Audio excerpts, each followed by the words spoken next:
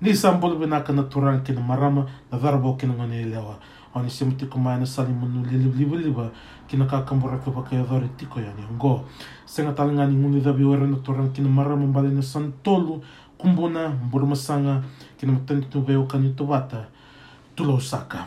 Ladies and gentlemen, boys and girls, my name is Mike Kali Cruz Balanavdaldandre, and I am your host for the Everyday Fijians podcast, where the everyday Fijian shares the everyday story in the everyday world. And most of all, just want to take this time and opportunity to greet all our listeners, whether it be here in Sydney, Australia, or in Australia, or literally around the world. Just want to take this time as well to welcome you all. I do hope that your day went well, whether it be working or whether it be just lounging around with family and friends. I do hope that it went all well. And also on top of that, I do hope that in some way or some manner that you've taken time to listen to the podcast, especially last night's one. Last night's one featuring Mr. William Munginjo Tuilo, or Villy. And I do hope in some way or some manner that you enjoyed it, especially where he shared his story as an everyday Fijian. But without further ado as well, just want to take this time to greet our next guest. Our next guest for tonight. So where I am right now, here in Sydney, Australia, I'm down south. I'm down in the suburb of Bilimbi, down in the area of Wollongong. For those of you that may not know where Wollongong is, it's a bit of a, where I live in Carlton, it's like a 50-minute drive. 50-minute drive from Wollongong, from Sydney down to Wollongong. Bit of a trek, but I'm just thankful that I got the opportunity to do work and deliveries. And with this guest of mine here, he lives around the area, and prior to this podcast, we organized the time and date, and here's the reason why we're doing it right now. But without further ado, I want to welcome our guest for this evening. Let's just say he is very creative. Back in 2014, he was the NAIDOC poster competition winner. Now, NAIDOC stands for the National Aborigines and Islanders Day Observance Committee. So it's basically like a week where the Indigenous people of Australia and the Torres Strait Islanders celebrate the week of, their heritage, their culture, the way of life, and, just recognizing this week as a means of showcasing who they are as people, who they are as a community, but most of all, who they are as an individual. So this individual won the 2014 NAIDOC poster competition, and it's a pretty big thing when winning a competition that is nationwide, and basically he won the comp. Not on top of that, he has done many art projects ranging from Barangaroo down in the city. He's done murals, he's done artwork, but most of all, and I'm not joking on this one, he has collaborated with Patrick Mills. Yes, I said that name, Patrick Mills, Patty Mills. He'll explain this later on. Of course, he's now playing for the Brooklyn Nets in the NBA. Not on top of that, this individual has also designed jerseys, basketball jerseys, for the Wollongong Hawks, and for other NBL teams as well, I believe. Yeah, just the Indigenous All-Stars. But when you collaborate with an NBA star and when you're doing artwork for a basketball competition that is nationwide, bells are ringing. So, without further ado, I welcome our guest for today. His name is Mr. Harry Pitt. Kaz, how's it going? Oh, I'm good. Thank you for having me, Cruz. No worries, man. No worries. So, I've mentioned your name, Harry Pitt, but what is your full name, bro? Like my full name? Yep. My full name is Harry Alpha Pitt. My father is Iso Unguvule, and my mother is Amarita Judith Pitt. Nice. So it's wonderful to acknowledge them, bro. But in saying that, bro, where do you hail from? Because I mentioned that you're the winner, so you have Torres Strait Islander blood. On my mother's side, yeah. Mother's side, but where do you hail from? What's your links to Fiji? Where do you hail from? Oh, that's a funny way. Okay, so my mom's mom hails from Mbao, and my father, he also heritage from Fiji, and he comes from like Suvavo Vasu Bua with links to Dumba. Nice.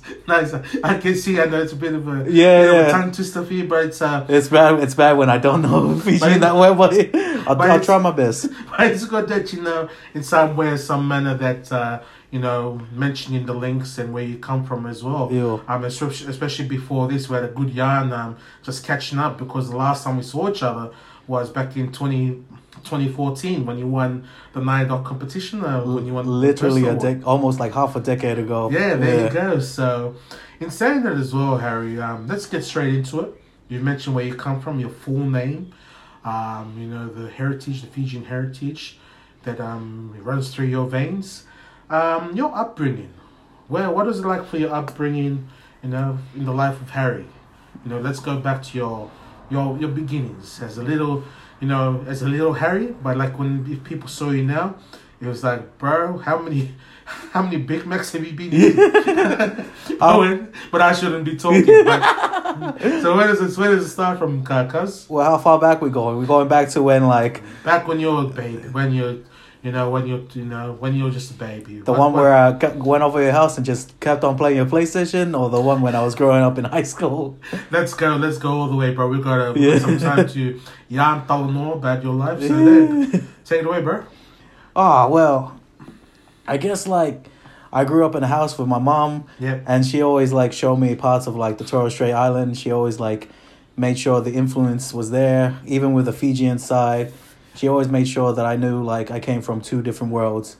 Yeah. One of the people of this land and the Torres Straits, and the people across the sea, Fiji. And even with my father, he always makes sure he tells me the story of Dumba or Suvavo, of all the family, of how we got here and how he got here. Yeah.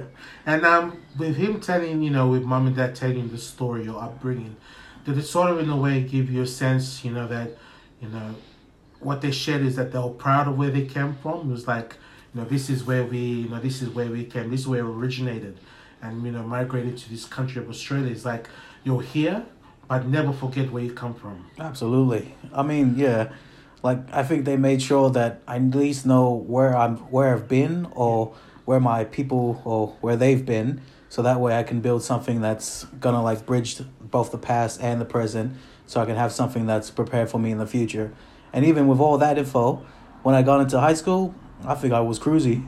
Yeah. Well, so let's go back to where you say when building the bridge. Yeah. So building the bridge of your links in that.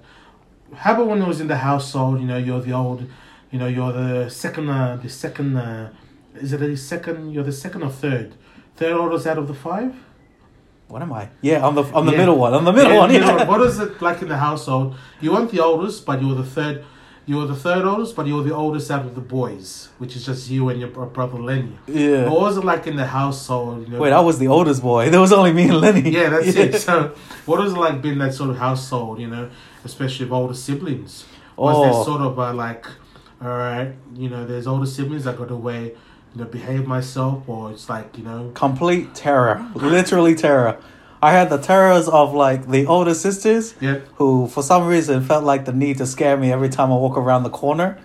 Yeah, and then I have the terror of my younger siblings, who snitched on me whenever I did something wrong.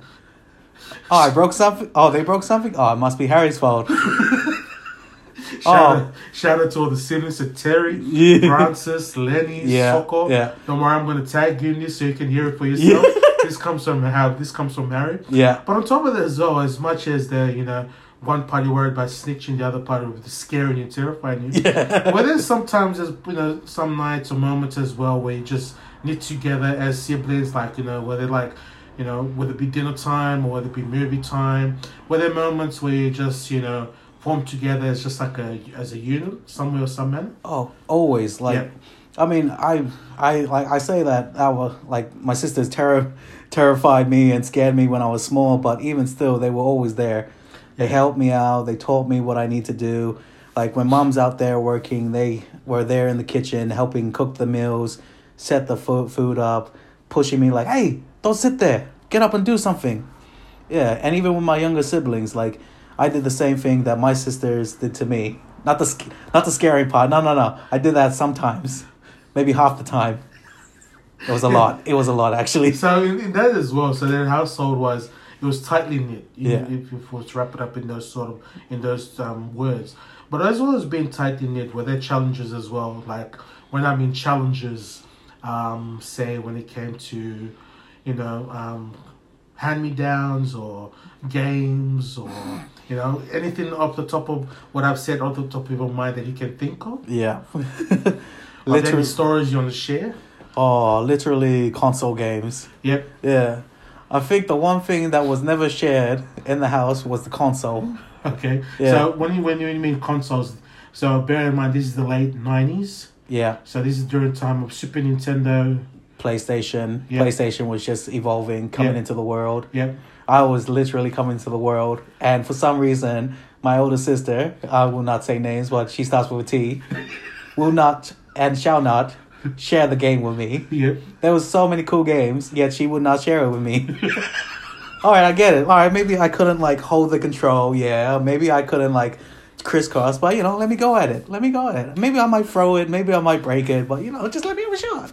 And then would that shot come, or was that not? Yeah, that shot came, but that was like, it was too long. It was too gone. Xbox came out. I got into that instead. Yep. So, you gaming and consoles. How about when it came to school? Like, what was the method of schooling? Was like with Terry and Brances, were they the ones whether it be with dad, were they the ones when it came to setting up? Was there like a routine? Because it was a big family. Yeah. When you think of it. Was there a routine for you? All right, you got to do this, you got to do that? Or was it like you still needed assistance as well when it came to, your early days of primary school?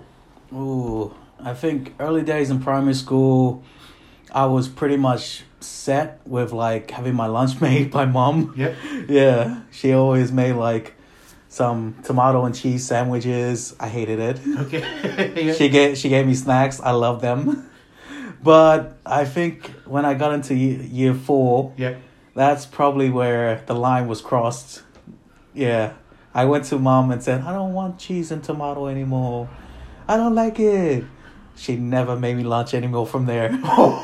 It was okay, Harry, you got to make your own lunch now. Okay. So, all right. But she did make it every now and then. Yeah. All right. But she just she was a bit more like, it's time for you to start learning. So that's when I started realizing, you can't always be like depending on others. You always got to start making things for yourself. Yeah. So when it came to you making your own lunch, did you have like oh wow, this is my moment, I want to make something? Let's see, what did you like look in the pantry? What do you want to make? Was it like a mixture of meats and spreads like jam or butter, or was it like, all right, it's like just the basics, or peanut butter and jam or meats? What was, when it came to your moment to make your own food, or was it, if it was just the sisters who made it, what was the case instead of tomato and cheese? I literally looked into the fridge, blinked, and then closed it and said, there was nothing in the fridge. Meanwhile, there's a whole case of salami, salad, stacks of cheese, and tomato. I hate that. So you're not a tomato guy? No. But yeah, when I gloss over things, I go back to it, and then I realize there's actually food. Sometimes you got to have that mother's attitude that just pushes you to it. Yep, Yeah. Cool. All right, so moving on, let's go into high school. Of course, I mentioned you're the winner of the 2014 NIDOC poster competition. Argue. And it's like, especially amongst the Australian, the Indigenous and Torres Strait Islander community, NIDOC is a pretty big week, because it's like celebrations and acknowledging the first people that came to the nation of Australia that were here before the British came, before the colonizers came. Where did the passion for you drawing come? Was it during primary school, or was it during your later teenage years? It started from primary school. All right. Yeah. So, circling back to when Terry didn't let me play PlayStation. Okay. There's a lot of not. I didn't mean to say that. I meant T, sister named T. I think there's a lot of emphasis of Terry not letting you play PlayStation. No, not. It wasn't her. It was a lady named T. Okay, lady named T. All Shout right. out to the lady named T. All right, continue. But no, when I was small and growing up, I didn't really have like that much of an interest. Yeah. There was always rugby, but then when that stopped, I had like, what now? But if I had to like describe it, there was this one night, me, Lenny, and like Terry and Brantis, we were all just like chilling in one room. There was some other kids, I think. And there was one time where one of the adults, probably like an uncle or one of the uncles or even my dad, came into the room, saw that I was doing like some muck-up drawings, and he says, give me that, Harry. Did a drawing on my book. I looked at it, and I kid you not, it was probably like the worst drawing if I saw it now. Muscle Man, everything. But to me, when I was small, I grew up watching like Dragon Ball, and I just looked at it, I was like, whoa, how'd you do that? And I just spent like years upon years just trying to like figure out how he did that and drawing it, redrawing, figuring out anatomy, figuring out how all these drawings do, looking at it, pictures, and then redrawing it again. Yeah, and as I went through primary school, I actually won a few prizes as well. There was a Father's Day competition that people had to enter. It was compulsory. We had no choice. And for some reason, I won it. Yep. I didn't expect it to win, but I won. And when I won that, people started noticing something. Yeah, they started like advising me, giving me encouragement to work on this sort of like possible talent. In fact, there was this one, like somewhere around about year 5, a teacher came over to my house and she brought this sketchbook, A3 size. I might still have it as well. And she told me to like keep drawing, keep at what I'm doing, and just keep practicing and practicing. And yeah, from there I started drawing. I had the biggest paper I've never seen before. I've never had to like draw in an A3. I've always drawn like A4. And if you don't know what it is, it's like regular paper size, but double that. Yeah. So from there, I just practiced. And then, yeah, after that, rest was history. You see, it's amazing that you mentioned that, you know, the uncle that just made a muscle man drawing. And you, as you're in your innocent mind as a kid, say, wow, this is a cool drawing. But then, you know, you learn from that, was that from that muscle man drawing, that you enhance your skills by just drawing. So it's a repetitive thing, but by being repetitive in that sort of manner or nature, it increased your knowledge and your skills in drawing. And then it came into high school where your knowledge of that just grew more and more. And then it came to NIDOC. So my question to you on that, Harry, is that how did you enter into NIDOC? How did NIDOC, you know, was the competition posted at school, at high school? And you say to yourself, you know what, I want to enter this. Or were your teacher saying, Harry, you should enter this, you should put it, no, was it like family, especially from the TI side, of saying, look, Harry, you got skills, why didn't you try enter this competition NIDOC? How did it occur for you to enter NIDOC and then eventually become a winner? I actually never did NAIDOC in high school. Okay. I did it when I was at university. Ah. Yeah. So when I graduated high school and I went to university, I wanted to know more about art. I wanted to figure it out even more. Yep. So when I went into like university, I was doing like my degrees, and then somewhere around about like close to the end or close to the beginning, NAIDOC came up. Yeah. I was at the Indigenous Center. They said, Harry, you should give it a shot. All right. Yeah. And I just went, sure, I'll give it a shot. And I threw whatever talent I knew then and there, threw whatever skill I had. And I didn't really expect to win, but yeah, apparently I had a good story with it, and yeah, it came together. So ladies and gentlemen, so probably later on tonight, I'll show the page. I'll show the winning painting on the Fiji history page that was made by Harry. But on top of that as well, Harry, so which uni did you go to? I went to the University of Wollongong. All right, so shout out to your University of Wollongong. Woo-woo. A matter of fact, I tried to do delivery there on yesterday and on Tuesday. It was a failure because the recipient, he gave a New Zealand number, and there was no answer. So your university is too big.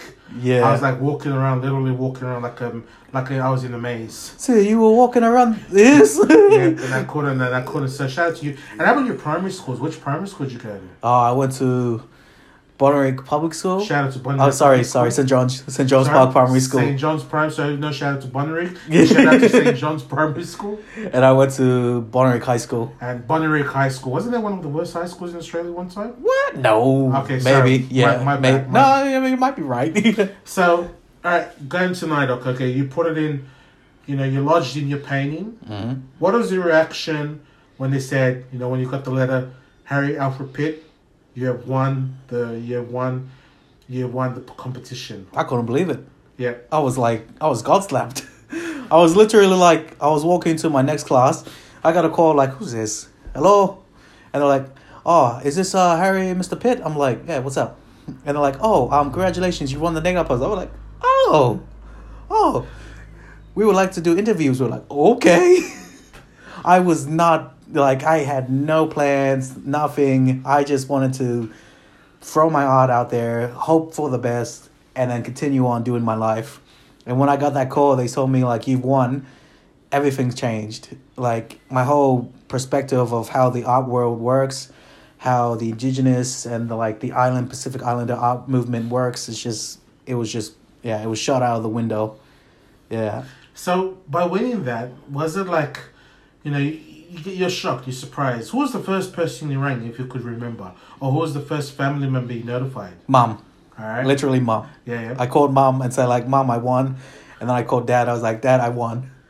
And what was it like, because was it sort of like there was, you could hear like tears snipping, or like was just like, oh, good on you, Harry, or... Yeah. Because, like, to me, I had no idea, like, what this whole meant. Yeah. But to see mom's reaction and then hearing, like, my godmother and my dad's reaction, I was like, I feel like this is something big. But I'm a roll with it, see what happens. Yep. Yeah. Because, like, I remember hearing, like, mom posted on Facebook.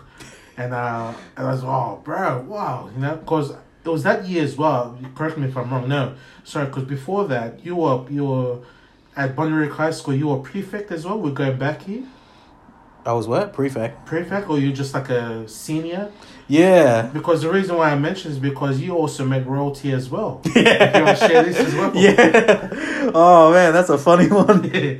If you can share it. And this is legit. To those that listen, this is legit. Yeah. Like Harry, if you're friends with Harry on his Facebook or Instagram, there's actually a photo of a well-known figure in the royal family if you want to share on it. Yeah, so I met Prince Charles. Yeah. Yeah, the first in line for the throne of England. Yep. Yeah. So yeah, it was just like coincidence. Yeah, same thing. Like, I go to this program that's run in my high school. They told me, like, we're gonna meet all these famous NRL players with a special guest. I was like, cool. Then I realized they told me, oh, the special guest is gonna be Prince Charles. I was like, excuse me, who? Prince who? Prince Charles. Okay. Yeah. Yeah. And I didn't think it was real until the day I went to Bondi, is where we met, like, Prince Charles and all the famous NRL players. Helicopters was flying. There was a battleship out on the coast of Bondi Beach. Yep. I was like, damn, photographers everywhere. But that battleship and the helicopter was the thing that threw me the most. So instead, when meeting Prince Charles, was there like was there like certain were there like people, advisors telling you what to do and not to do in front of Prince Charles? Yeah. Okay. Don't ask him stupid questions. Don't ask him to do Gundam style. Bro, you should have done that. I tried. And they kept on looking at me. They knew exactly it was me that was going to do it. Yeah. And I was like, I promise I won't do it. Yeah, but yeah, when Prince Charles came in, he walked up the stairs. There was lights coming off him. I kid you not. I'm pretty sure I heard like royalty trumpets and like, the royal prince has arrived. I'm pretty sure it's in my head, but it seemed like he did have an announcement. Yep. Yeah. So the royal prince has arrived. So was there a certain thing you had to, like, say, okay, how you shake his hand, how you supposed to greet him?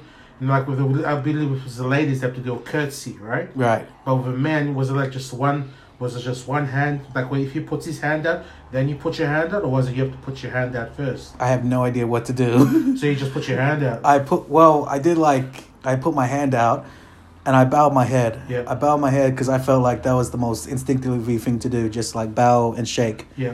The only stupid thing was that I said, Your Majesty. So you said Your Majesty, did he? Yeah, but I'm hoping he didn't hear me because I was like bowing my head like, Your Majesty.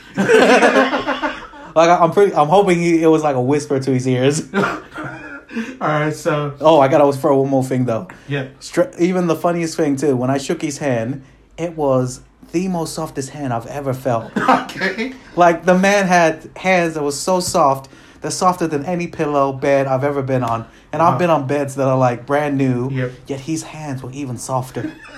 That's a bit awkward when you share that. Newborn babies were like soft, but not as soft as Prince Charles. So it must mean you got well looked after then. So yeah. But doing what is going for you meeting the royal family, whether people like him or not, what is going through your mindset? Like, bro, here I am, shaking Prince Charles' hand, and not only that, you're around NRL players, and it's like, bro, this is like I'm in a dream. This is like something out of a movie. Well, or you mean like what was going through my head for that? Yeah. Literally almost nothing. But there was one thought that kept going through my head. Yeah. I need to find evidence. No one was going to believe me if I didn't take a photo with him. Okay. Yeah. Yeah. So, how did you get the photos? How did it occur?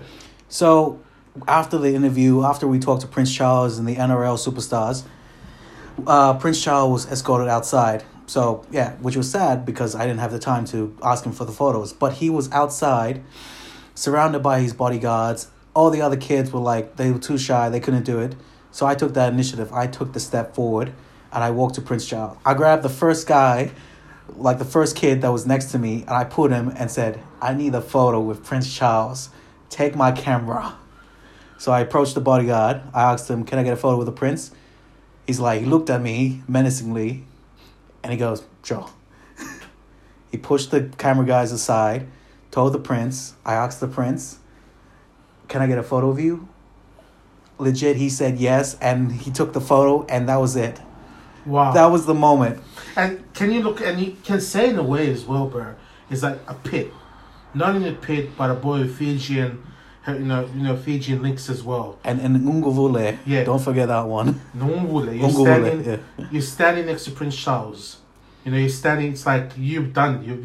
You're probably going to be the only family member who has done it.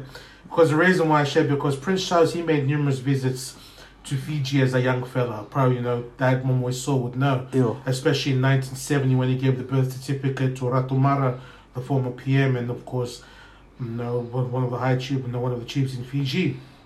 And then here, many years later, you're standing next to a man that gave the birth certificate of Fiji, back in Fiji 1970, here, back in 2013? 2012. 2012 or so? Because I remember I copied that photo and I cropped it. I sort of edited it. Because bro, my cousin just met Prince Charles. Because it's not every day where you say, I've met a royal family member. Yeah.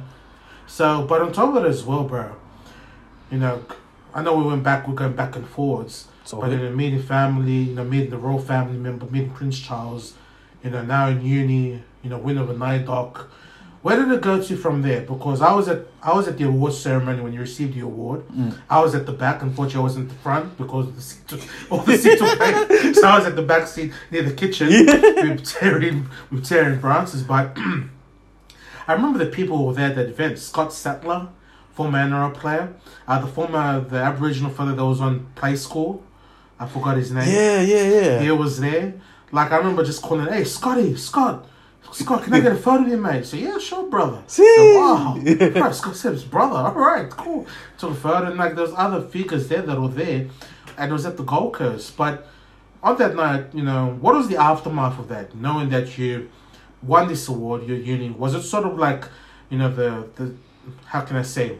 Was it sort of like, the spark that set off, all right, you know what, I've got this talent, I've learned over the years, it's like, let's take it up a notch, let's see where this goes. Even though I'm doing a degree at uni, but, I've got this drawing, this talent of mine that I don't want to hide, but I want to use as well to showcase to the world of what I can achieve.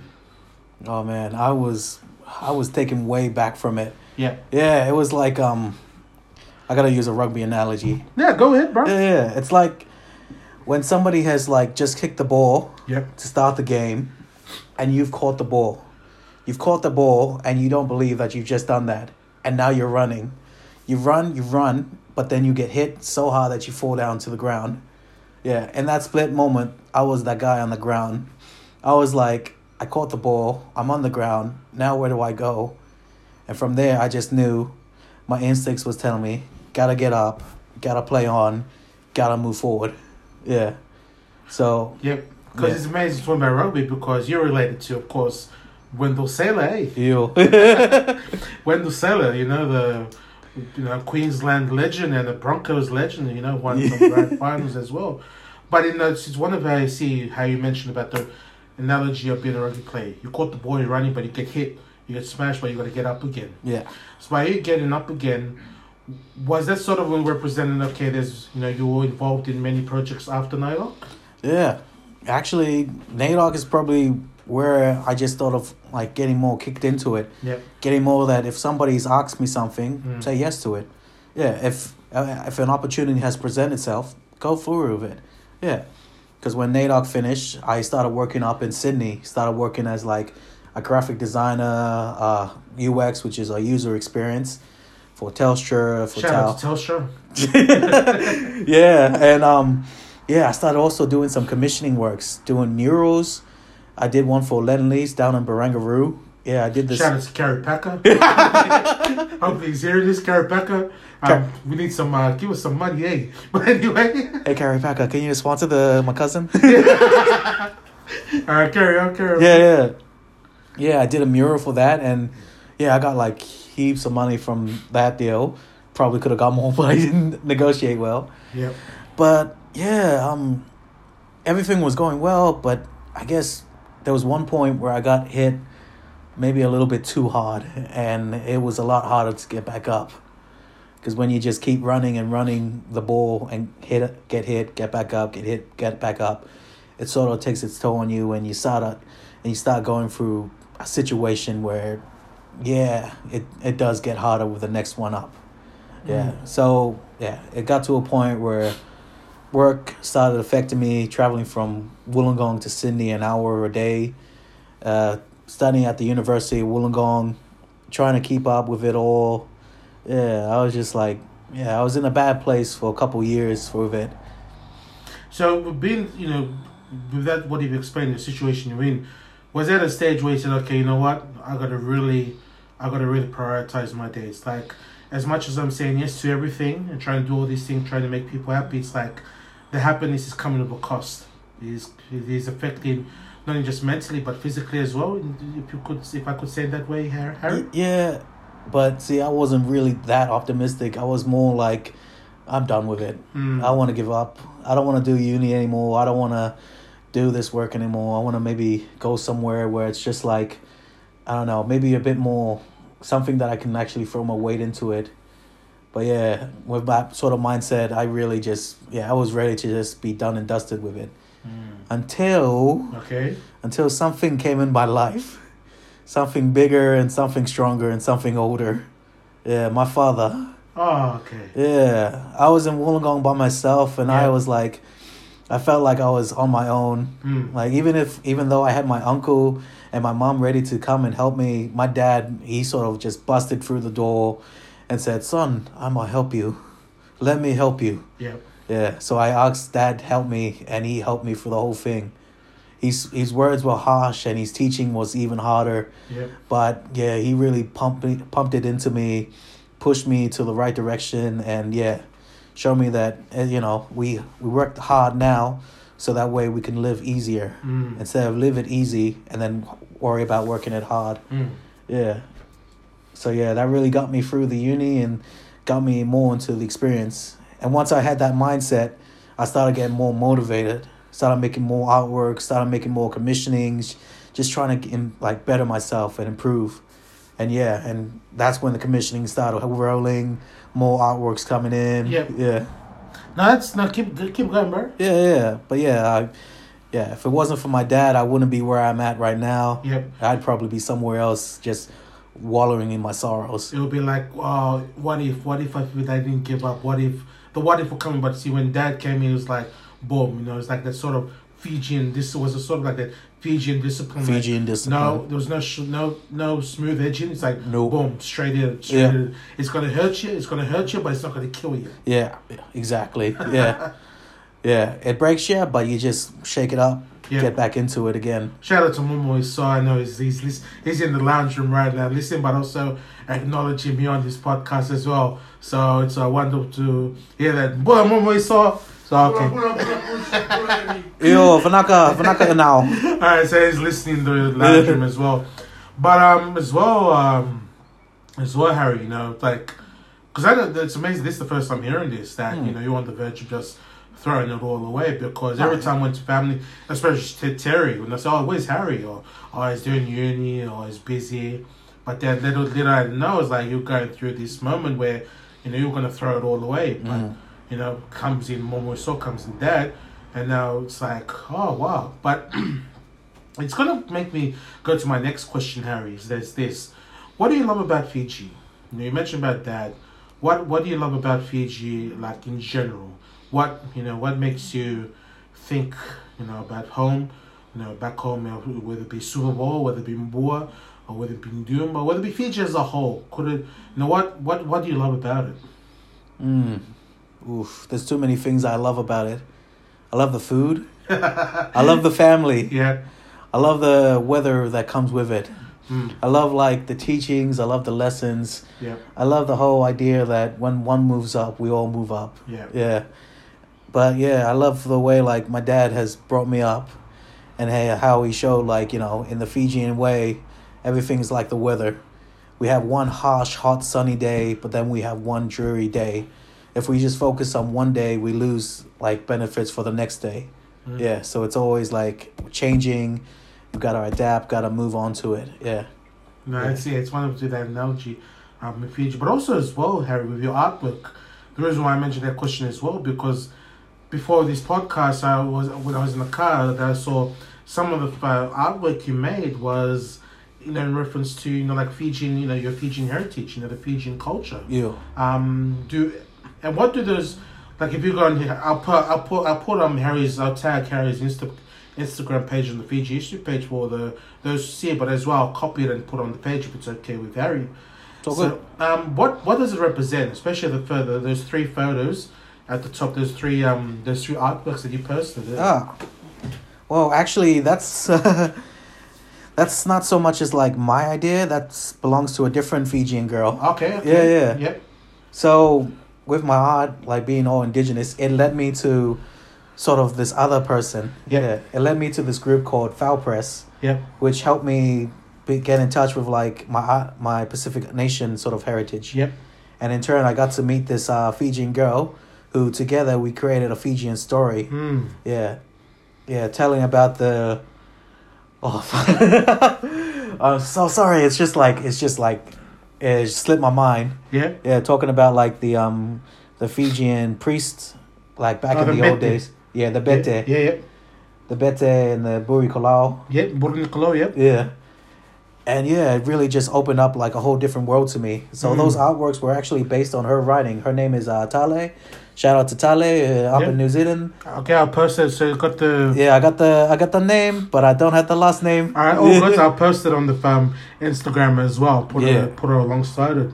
No, because it's amazing, because when I look at those photos, that artwork that artwork that you posted, it's pretty deadly. When I mean deadly, not deadly bad, I mean deadly good. Yeah. Because it's like, it sort of brings out that sort of euphoria of what Fiji was like prior to colonialism. Like, of course, Fiji was brought up on the worshipping of other deities, especially where animals that we classified as gods. And when the spirits also spoke through the priest, it shows, all right, they have spoken. Especially the signs I remember seeing, the signs were of drooling and the eyes rolling up, going all white. Yeah. Like, all right, yeah, it's happening. But as well, by doing that sort of artwork as well, Harry, did it make, in a way, say, like, for you to say, I want to know more. It's like... Oh, yeah. Yep. Yeah. Because when I was growing up, I only ever knew about the indigenous of Australia's, like, Dreamtime spirits or the myths and legend. But when I started getting into, like, this knowledge of, like, Foul Press, which was only, like, this year, I started learning more about, like, the Fijian history, the myths and the legends, the Bete and the Buri Kolau. It just like everything just started flowing, and I just wanted to know more. Yeah, and I started asking Dad about these things, and he started telling me about how like back in the days we used to chew the kava instead of like pounding it. Pounding it, and how back in the days I forgot what the huts called. Yeah, Buri Kolau. Yeah, the Buri Kolau. Yeah. How for the Bete's one, he's always like his roof was the highest because it stretched all the way to the gods. Yeah. But yeah, it really inspired me to try to learn more. I even have a book and like notes about how everything was taken. But yeah, I just got to make sure I don't share it though, because Yeah. So no, it's it's one of through the power of art. Through the power of art, it sort of makes you want to expand your knowledge more on Fijian mythology. Absolutely. Fijian pre-Christianity times, and it's pretty dark, especially if when you read the accounts of what had occurred, especially through you know, when cannibalism was at its peak. And we still hold the Guinness World Record, matter of fact. Really? Okay. Whoa. One of the chiefs, one of his name is Marato. Yo. So he, according to legend, that he consumed 999 people in his lifetime. And if he had consumed one more person, he would have been doomed. This is like Hollywood material. It would be deemed immortal. You can make something out of film out of that. Yeah. It'll be like The Mummy. You know Brendan Fraser? It'll be like The Mummy, you know, The Mummy 3 or The Mummy 4, The Return of the Cannibal King. You know, something like that, you know? Or The Rise of the Cannibal King. Yeah. But on top of that as well, Harry, you know, like your artwork, like I'm right now, ladies and gentlemen, I'm in Harry's house with when we saw his dad, and just seeing the artwork that Harry has made. Have there been, you know, people may think, oh, you just think of it straight away, draw it, but is it more than just thinking? Is it like you got to really like get into it, like? Oh yeah, like you can't just be saying like, oh, draw these lines and add this pattern. Yeah, everything has its like purpose on it. Like even with like the designs here, like I wish I could point them out, but yeah, viewers won't be able to see it on the podcast. Yeah, so ladies and gentlemen, so right here, like doing this podcast, in Harry's kitchen, is the table mat is of Fijian tupper designs, and just as Harry's trying to explain it, like as you said, lines, draw this and that, but it's like more than that. Yeah, it's like there's meaning behind the lines. Yeah, like say if we like were to draw the sort of a flower, the flower symbol in Fiji, it could actually mean two different things. It could mean like, yeah, one, it could mean the vegetation, but it also could also mean like the sun. Yep. Like that whole brightness and everything. Like if we were to draw like wavy lines, one, yeah, sure, it looks like waves, but it could also represent. Yeah, it could also represent like the mountains. Yeah. There's all these different elements of like you add this pattern, but it actually means another thing. Yeah, it's like the spoken language. So it's like, cause like as I mentioned again with Patty Mills. And you know this just flips my mind, Harry. Yeah. Because you collaborated with Patty Mills, and for those of you that are part basketball freaks or basketball fans, you know Patty Mills, he's playing for the Brooklyn Nets. He's carving up in the NBA. He's got some good coin. And then Patty Mills, you know, back to your artwork. You know, I think I don't know if he approached you or you approached him and saying, no, he came to me. There you go, Patty Mills. Patty Mills came to you, to make some art, you know, some designs, and yeah, just share from there, bro. Yeah, so Patty Mills saw that I made like some pretty interesting like Aboriginal design artworks, but then when he saw that I could actually do like Torres Strait artworks, and I know like what the meanings between each of the lines meant, he was like, I want him. Wow. Yeah, and so I designed a jersey that represents sort of like the traveler or the journey, just like someone who's traversing through all these rough terrains, trying to get to like the center point of destination, trying to like bring together everything. Yeah. Bro, Patty Mills. Patty Mills. I'm gonna put his photo as well because, bro, it's Patty Mills. It is Patty Mills. He's an Olympic bronze medalist for the men's basketball team. I think it's their first medal they won in a while or ever. Yeah. He played for the Brooklyn Nets, where he's getting good coin up there. I believe he's playing alongside the likes of Kevin Durant and Kyle Irving for that team. So a fellow such as Patty Mills, and like he's scoring points from everywhere. And man, I should have sent you because I had no idea who he was. Well, there you go. Yeah, I they told me like, hey, Patty Mills wants you to do the design. I'm like, who? It's like, oh no, he's a famous NBA player. I'm like, okay, who? Wow, that's hit that, bro. That's something else, bro. Even when I met him, I was like, hi, who are you? I didn't know. Like he seemed like another Bala. He was really nice. Yeah, he was super cool and chill. So I don't know. Probably the time you met him, he probably was playing for San Antonio, for the Spurs or one of the teams. Is that the one that like looks like a goalpost? Yeah. So it's like the Spurs. I don't know. I can probably something like that. Shout out to all Spurs fans. Hope they don't ruin the image of what your logo looks like. Sorry about the basketball fans out there as well. I'm more of a, you know, if it ain't rugby, it ain't interesting. There you go. So, but it's sad as well, bro. Like, this is like you played, you know, from drawing. You know, think of it, from muscle man to now you're drawing murals. You know, whoever that uncle was, it's like, uncle, thank you. You know, thank you so much. And here you are, you know, doing murals in Bangor, and so, you know what. You know, let's stop it from there. let's do another scenario because I've got so many questions to ask with the limited time remaining. Right. Fijian cuisine. All right. Surprisingly, this podcast we had some nice fish and chips. From fish and chips. Battered fish and chips, and it was nice and heavy, very succulent. Saying right now, there's a table in front. We're on the table right now. So this is for you, Harry. There's lunch. No, there's breakfast, lunch, dinner, and dessert. Ooh. Fijian cuisine. What would you start for breakfast? Breakfast? Yep. Tarfish. All right. Tarfish and coconut milk. Bro, that's a heavy breakfast, bro. All that's right. a good one. I love it. Let's go lunch. Lunch? That same tarfish, but from like a day before, fried, with fried cassava. Oh, bro. All right. I love that stuff. Dinner? Don't say the fish from the lunchtime. I'm making it again. What's for dinner? Damn it. Tin corn beef wrapped in taro leaf. So roro. Yeah, roro. So roro with corned beef and coconut milk, or just roro corned beef? Roro coconut. Yeah, all that. Right. Everything and the coke and the taro. And you taro and cassava. All right. And bought a glass of Coke, you say? Oh, no, I don't want Coke. Okay. Maybe like the Fijian juice. Fruit juice, yeah, for Fiji. Fresh fruit juice, all right. And then dinner? Dessert? Dessert. Oh, I get a dessert now. Yeah. Oh, I'd have to say lemon leaf tea.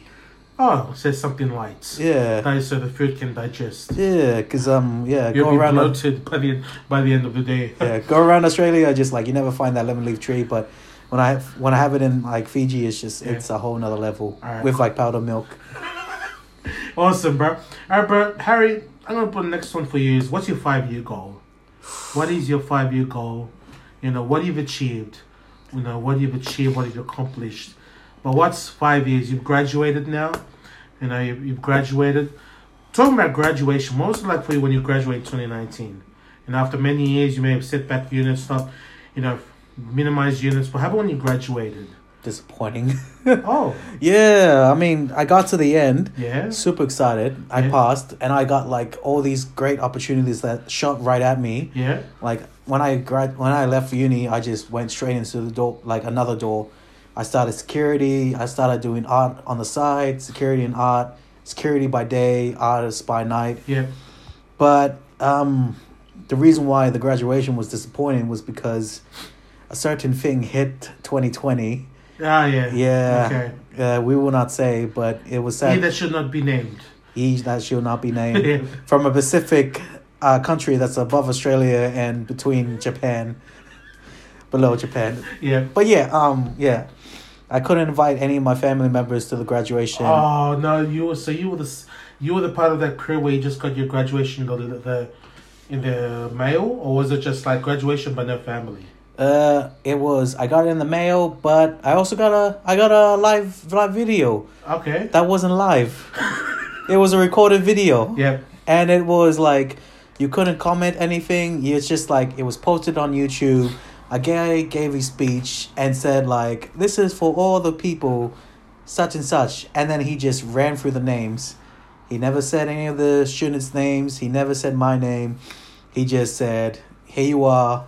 Congratulations. Goodbye. Yeah. Bro, that's bro. As much as I love my university, Wollongong, that was a very hard thing to be seeing. Yeah, it's a hard thing to digest because the amount of years of studying. Oh, yeah. Assignments, in-text citation, and referencing. Oh, I mean... making sure it's done in the correct style. I mean, I've met, like, a lot of my friends who were just heartbroken and couldn't believe what that had meant to them because the graduation was going to be, like, the pinnacle of their life. Yeah. And seeing that, it broke a lot of people. Yeah. But I saw it and I just went, I don't have time for this. I got to keep going where I need to go. So that now that jumps to your 5-year goal now. Yeah. What you want to go like, you're mainly doing security now. So for those that haven't seen Harry, he is a big fella. Yeah, I'm a decent size. He's a rotund man. He's a big fella that you don't want to mess with you. But on top of it as well, you've got a 5-year goal. And what is that 5-year goal? What do you want to achieve? How long do we have? Nah, man. We got around 11 minutes, bro. 11 minutes? Yeah. All right, that's heaps of time. All right. 5-year goal. 5-year goal. Well, I already achieved one of them, which is to get my dad a car so he can be more mobile. Yep. Because I always see my dad and he always like gets on public transport, and it hurts me to see him go out and then come back and he's sore as he left. Yeah. So I got him a car so he's a bit more mobile. Unfortunately, he maybe abuses it a little bit too much. So yeah.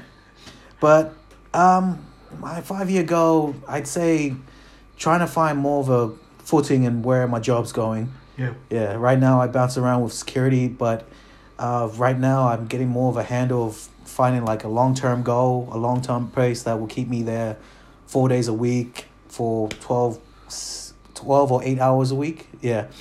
Or 12 or 8 hours a day, sorry. Yeah. Yeah. And then that gives me more time to focus on my art. Yeah. Yeah. And with my art, I don't know. This is the first time I've ever actually had to decide where my art was going to go. Because I've always had like things pop up and then I just go in that direction. Now it's more of a case of like, I need to plan where I'm going. I need to plan and decide. So really, I want to do something that's going to be beneficial for my Torres Strait side, but also acknowledges my like Fijian heritage. Not like know that, you know, this is where I came from. My father came from the Pacific and my mother is a lady of the land. Yeah, I want to maybe write a story or make it a mural artwork, because stories have always been like a big part of our heritage, and like, as you know, yeah, it's in our artwork, it's in our songs, it's in like even our day to day, even like when we speak, even how I speak. Yeah, so 5 years, I wanna make maybe a comic. All right, yeah, because we were talking about that. We were going way into it. Yeah, we're going way into it, especially, you know, something like Marvel, where they've made superheroes of different nations, but they haven't touched much in the Pacific sense, in the Pacific way. No. And it's like, it's a hidden gold in my view. I may be biased in a way, but it's like there's a hidden gold field in regards to mentioning some, you know, an action superhero, Marvel superhero from the islands. I love how you keep on mentioning Marvel. I don't know if you people would know this, but before the interview, my cousin threatened me that if I go to DC, he's gonna like disown me. No, he doesn't acknowledge me. I'm like, playing. Wow. I was just playing with you, but no, go Marvel. Yeah. But anyway, but no, it's just because like the artwork that you possess, and ladies and gentlemen, what Harry has in front of him is not just one art book, but 2 art books in front of him of what he has drawn and what he has written, a blueprint in some way or manner of showcasing a story in regards to the First Nation people and also the Islanders as well. So just as you mentioned, by showcasing mom's side and dad's side, in a way you sort of started in a way by making the blueprint of it, have you? Yeah. I mean, like, who knows? 5 years' time, this probably might be like touched a bit more, or maybe 5 years' time, it may explode into something that we didn't expect to go. Yeah. That's kind of like what I want our art to be. Like, we create something and then it just explodes and goes to everybody. Yeah. It touches bases with people. It has them inspired to create even more things with it. Yeah.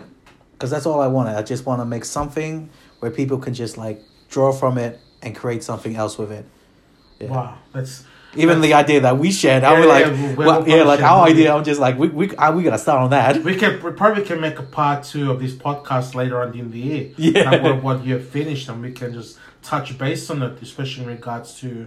definitely. I'm touching base on the story that we talked about. Yeah. Part 2 is going to probably be about that. Yeah, like on a cultural perspective, and also how we can make it into a modern day storyline as well. Yeah. Sort of like something like Black Panther, but probably we'll do a part 2 to that later on, probably the next year or so. Yeah. How that thing goes, bro. But yeah, for sure, man. But in stating that as well, Mount Rushmore, we've got Jeff, our architect. Time is catching up on us. Got it. 5 people. 5 people. 5 people you put on your Mount Rushmore, whether it be a celebrity, whether it be a family member. I know it's 5 people. I know there's a lot of people you can think of. But which 5 faces would you put on your Mount Rushmore? 5 people that I put on Mount Rushmore. Yep, so it'd be Mount Harry. Am I escaping or am I staying up there for the night? No. So you got Jeff the architect. So it's like... Who's Jeff the architect, by the way? So it's some architect, imaginary architect that has just popped up here in the kitchen. Yeah. And he's going to do the mural of who your 5 would be. Oh, he's going to do a mural for me. So you'll put on your face, the faces on your Mount Rushmore. See, I was thinking okay, I wasn't thinking Mount Rushmore. I was thinking like freaking Mount Everest. I thought you meant like I'm going to Mount Everest and stay there for life. Oh, you mean like the faces where like faces. Who would you put? George Washington and all that guy. Yeah. But it doesn't have to be them. Who would you put, cuz? 5 people? Yep. Ooh. Alright. That's easy. My father. Yep. My father who taught me lessons about strength. Yep. Like family orientation, but also don't be soft. It's soft, like I know that sounds bad, but in a sense, it's teaching you to like be wary of this world. Yep. It is not kind to those who are like soft-hearted. You must be strong and willed. Yep. My second would have to be my grandfather, my namesake. Oh, Grandpa Harry. Yeah, he's also Harry Alfred Pitt. Yeah. I chose him because he taught me about love. He taught me patience, and he told me about like listening. Yeah. Because when me and my grandfather, we sat, he always tells me stories about how he met Bumble. Yep. Yeah. Snowman, yep. Yeah. So, I always had, like, a big respect to him. Third one would have to be my... I want to say sergeant, but he's not, like, sergeant. So I did a St. John's First Aid ambulance. Yep. And I had this guy. His name was... Walden, Steve Walden. Yep. Yeah, James. Well, yeah, something Walden. Yeah. So you're a sergeant, yep. Or Yeah. St. John's Ambulance. Shout out to St. John's Ambulance. Yeah, shout out to St. John's Ambulance. I was an NCO. Yep, NCO. All right, Yeah. cool. That's 3. 2 more, brother. Yeah. So for him, he taught me like discipline, loyalty. Yep. Yeah. 2 more. Wow, that's. Whew. Man, that's hard. Can I just stop at 3? 2 more. How about Lenny and Soccer, yo? Yeah. I'm thinking. Woo. Oh, I have to say, I have to say my half sister. Terry? No. My other half sister, my dad's side. Her name was Latonya. Okay, Latonya, shout out. Yep, all right. Yeah, cool. Latonya. She was like, she was everything. She was the first person I met when I went to Fiji. Yep. Yeah, she was the person that I could just like tie myself down, knowing like, I may be in Fiji, but at least I have like an Australian connection. She was like, and we just clicked like that. Yeah, Latonya. Right. And then you got the one more. One more. Ooh. Who do I pick? You just heard Mom and Judy? See, that's the obvious choice. That's the obvious choice. She'll always be your number 1. Mom will always be number 1. Mom is like Statue of Liberty. She gets her own place. Okay, shout out to Auntie Judy. Yeah. All right, one more. Lucky last. Lucky last. I can't decide. I literally cannot decide. How about the host for the Everyday Fijians podcast? You know what? Fine. Yes. Cruz, you're up on that wall. I'm up on that wall. All You're right. up on that mountain. I'm up on that mountain. I got a face. Yeah. You might as well like be the mountain and everybody's on you like a chimney. No. You're there. You know what? You're dead center. All right. You're the center of my universe. Like the Marvel universe. Yeah. Oh, man, cuz I really enjoyed this. Look, for sure, we'll talk later next year in regards to, developing a comic character. Of course. Especially from the islands. But, your views, your perspectives as a drawer and as an artist as well, of what we can implement or what probably the listeners will probably say. But, Harry, I really enjoyed this. Thank you so much for joining. Thank you so much for the laughter. Thank you so much for the stories. Shout out to Momo. I saw I'll be hearing this, Momo. Thank you. Yep, he's hearing it. So it's been wonderful to see what you've shared as an everyday Fijian, living in the everyday world, sharing the everyday story. So we're coming up on the 1 hour mark, which is usually the cutoff time. But I just want to take this time as well for our listeners. Hopefully what you've heard tonight, what you've listened to tonight, is the way shown where Harry has come from. Yeah, Vanaka. From his humble beginnings, yes, of course, Vanaka Harry. From where he started from, living with siblings, not being able to play PlayStation with certain persons started with T. But hopefully as well showing, what he has achieved and where he's going now, especially with the talents that he possesses. But once again, listeners, thank you for listening. Harry, once again, Vinagavalevu for joining the podcast. And once again, to those that are listening, Harry, where he's just the everyday Fijian, sharing his everyday story in the everyday world. And you that may be listening will be hopefully coming on later on the podcast. But once again, I'm your host, Makali Cruz Balanap Daudandre, showcasing the Everyday Fijian podcast. Till next time, Nisam Mode, take care, goodbye. Mode.